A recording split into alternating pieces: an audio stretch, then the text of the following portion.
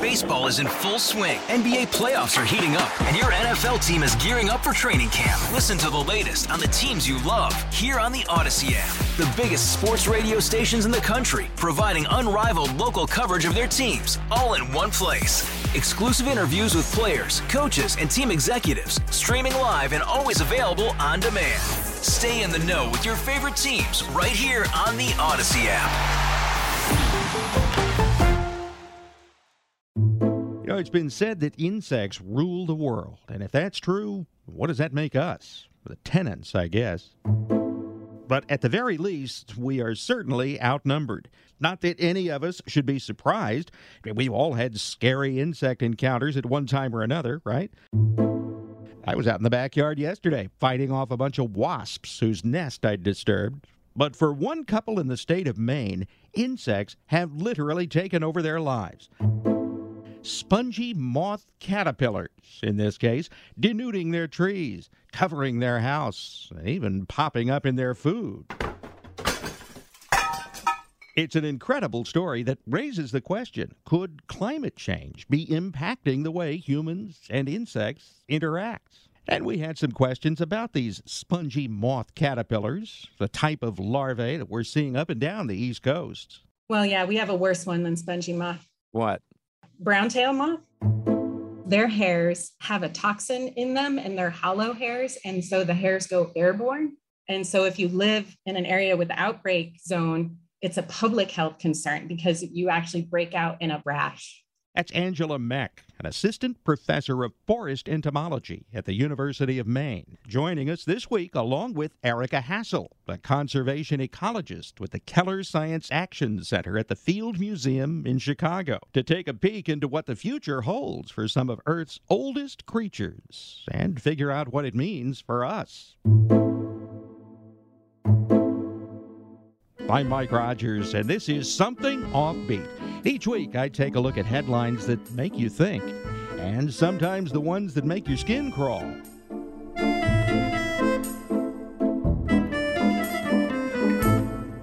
I assume you've heard about this story. It's in your state, the spongy moths, right? Yes. Kind of creeping me out. Well, if you're afraid of caterpillars, then perhaps this isn't the best time to visit Maine. But in a few more weeks, they'll all be gone, and instead you'll be inundated with moths instead. The spongy moths emerging in Maine are originally from France, accidentally introduced near Boston in the 1800s by an entomologist hoping to breed silkworms. They're dark, they're covered with hair and telltale blue and red markings as well. They've been around a long time, but is this sort of infestation that these people are dealing with, is that something new? Not really. So we've been dealing with many of these insects for over 100 years, and these ones we refer to as outbreaking pests. So normally we can't find them on the landscape. They're nowhere to be found. And then on a somewhat predictable cycle, they outbreak. And when they outbreak, their numbers are so extreme that they're basically everywhere that their host can be found. And so right now in Maine, spongy moth is outbreaking in certain parts of the state. Tell me about this species. The spongy moth, that's the common name, but what are we talking about here? So we are talking about a very hungry caterpillar. So this particular species has one of the largest host diets out there. It feeds on over 200 different species of trees, hardwood trees, as well as conifer trees. And when they're outbreaking, they can cause substantial defoliation on the landscape. And really, their numbers are just so high that if you have repeated years of defoliation, we start seeing tree mortality. And it's one of the biggest pests we have in Eastern North America.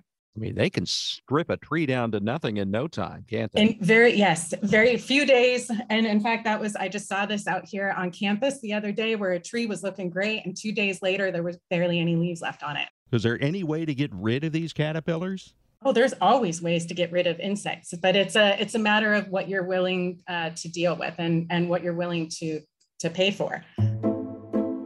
The couple in Maine whose home has been overrun with these spongy marth larvae have already spent $6,000 fixing damage caused by the infestation. They say it could cost up to $40,000 to completely rid their property of the pests. And according to the U.S. Department of Agriculture, chemical insecticides are no longer used to control spongy moth populations. Instead, only biocontrol mating disruptors can be used. But Meck says Mother Nature also has ways of keeping outbreaks at bay.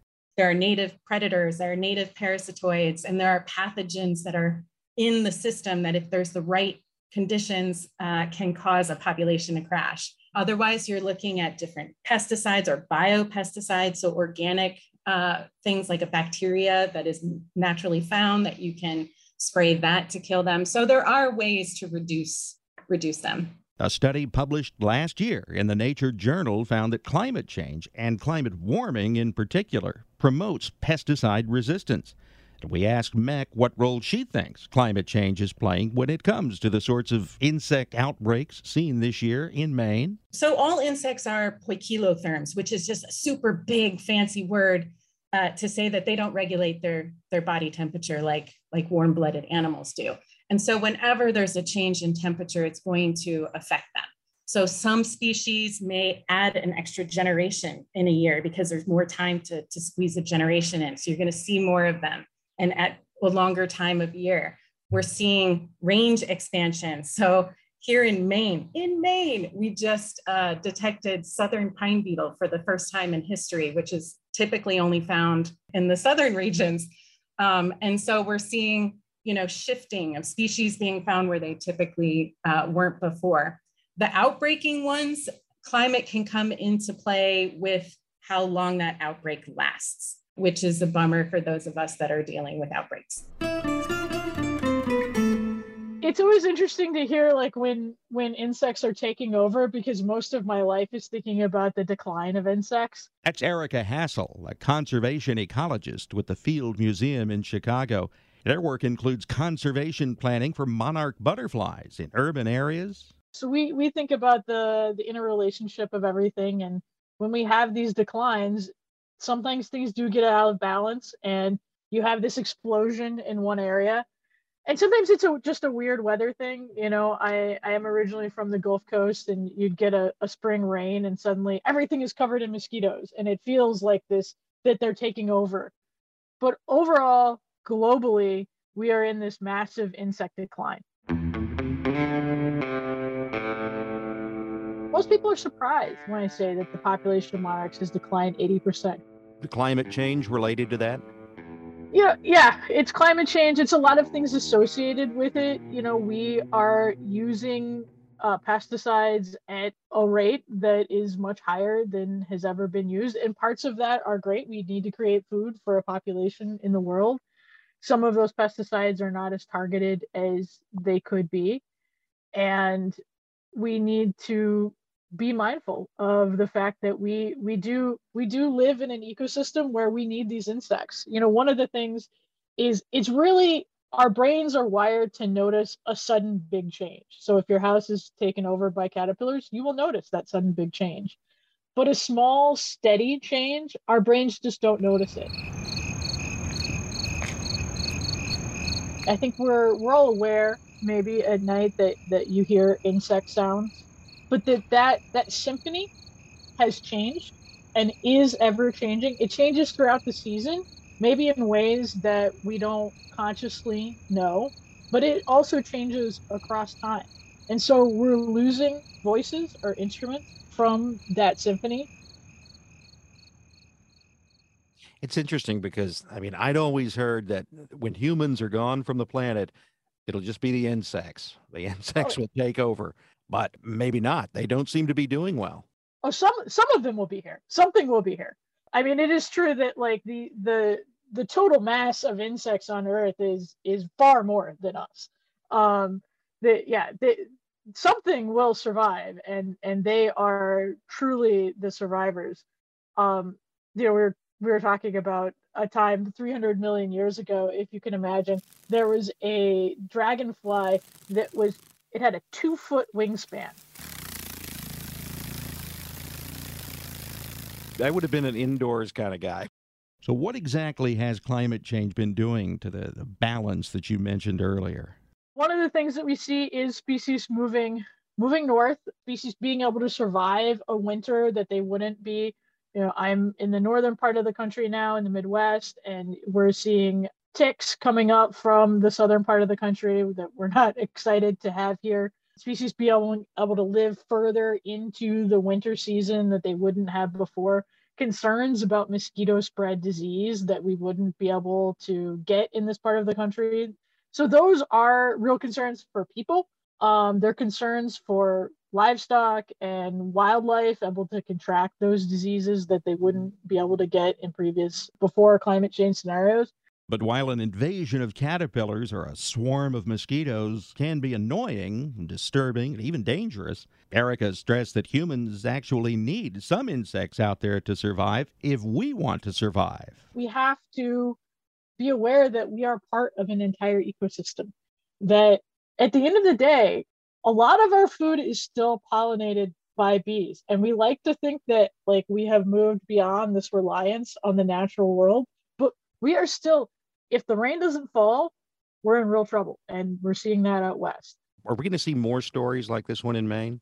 Yeah, I think so. I think it's always hard to, in any one case, point, this is the exact cause of any one thing. But change is the key word there. And we're going to see change. We're going to see these weird things that we haven't seen before because things are going to get out of balance. And we have to prepare for the unexpected.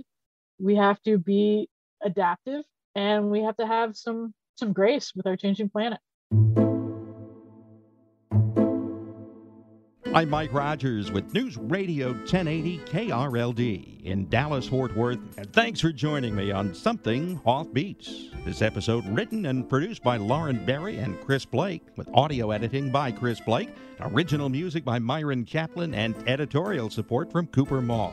To keep listening, please subscribe to us on the Odyssey app. That's AUDACY, or Spotify, Apple, wherever you get your podcasts. And if you enjoyed this episode, please tell your friends to check it out.